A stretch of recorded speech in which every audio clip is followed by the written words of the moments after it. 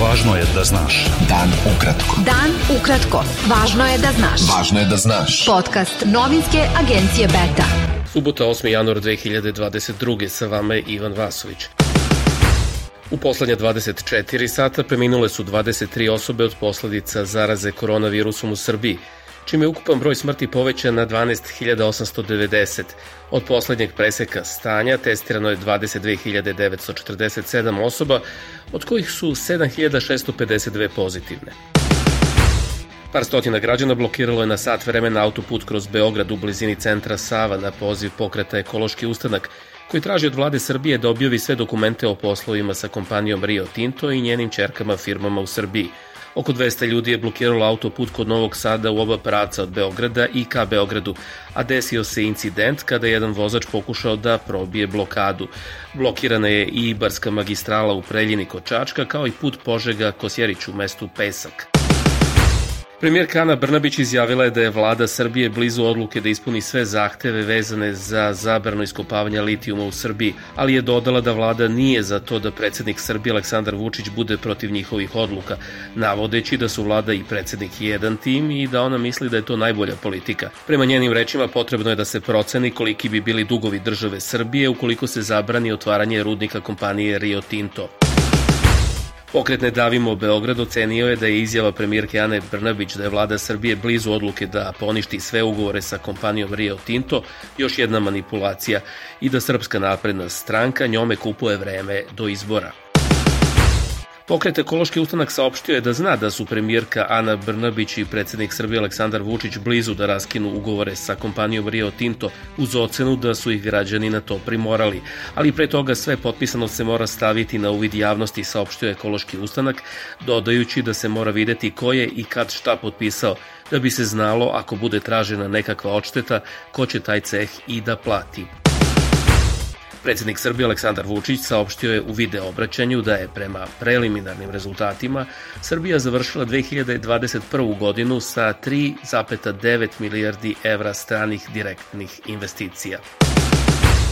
Najbolji teniser sveta Novak Đoković, čiji australijski advokati tvrde da je 16. decembra bio pozitivan na koronavirus, narednog dana je bez maske prisustvovao svečanosti održanoj u Beogradu čast mladih srpskih igrača, objavila je agencija France Press. Objavljeno je i nekoliko fotografija na kojima Đoković pozira sa zvaničnicima Saveza i 20 dece. Niko od njih na fotografijama ne nosi zaštitnu masku. Takođe, Đoković je dan ranije, 16. decembra, prisustvovao događaju u Pošti Srbije, gde je svečano predstavljena marka sa njegovim likom. Predsednica vlade Srbije Ana Brnabić izjavila je da će srpski teniser Novak Đoković morati da ostane u hotelskom karantinu u Australiji dok sud ne donese konačnu odluku o njegovoj vizi.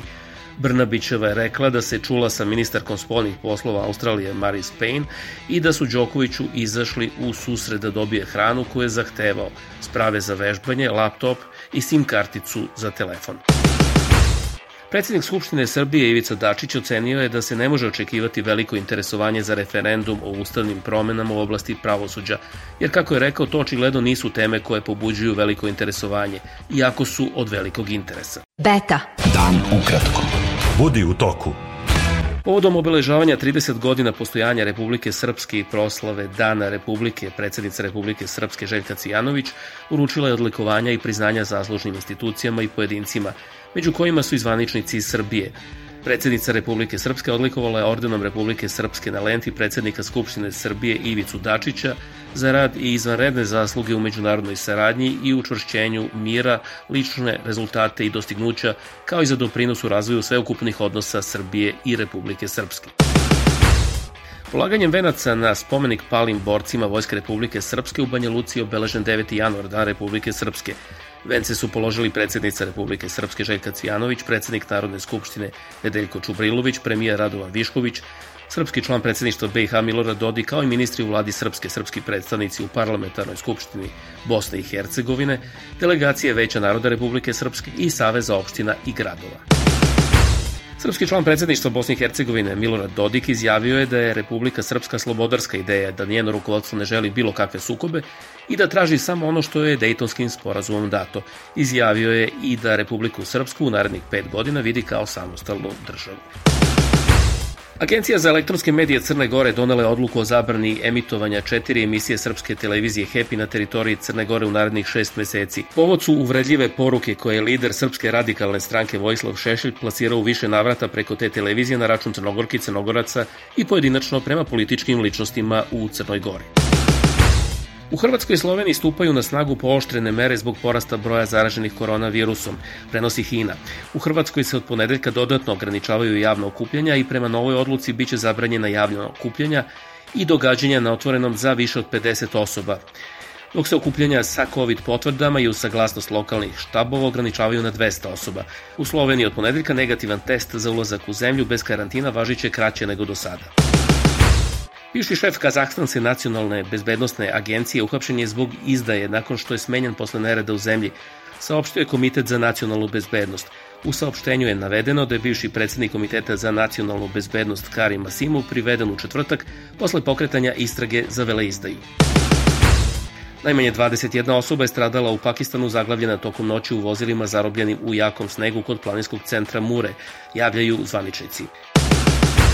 Naoružani ljudi ubili su najmanje 140 osoba u više napada izvedenih tokom ove nedelje u državi Zamfara na severozapadu Nigerije, rekli su meštani za agenciju France Press.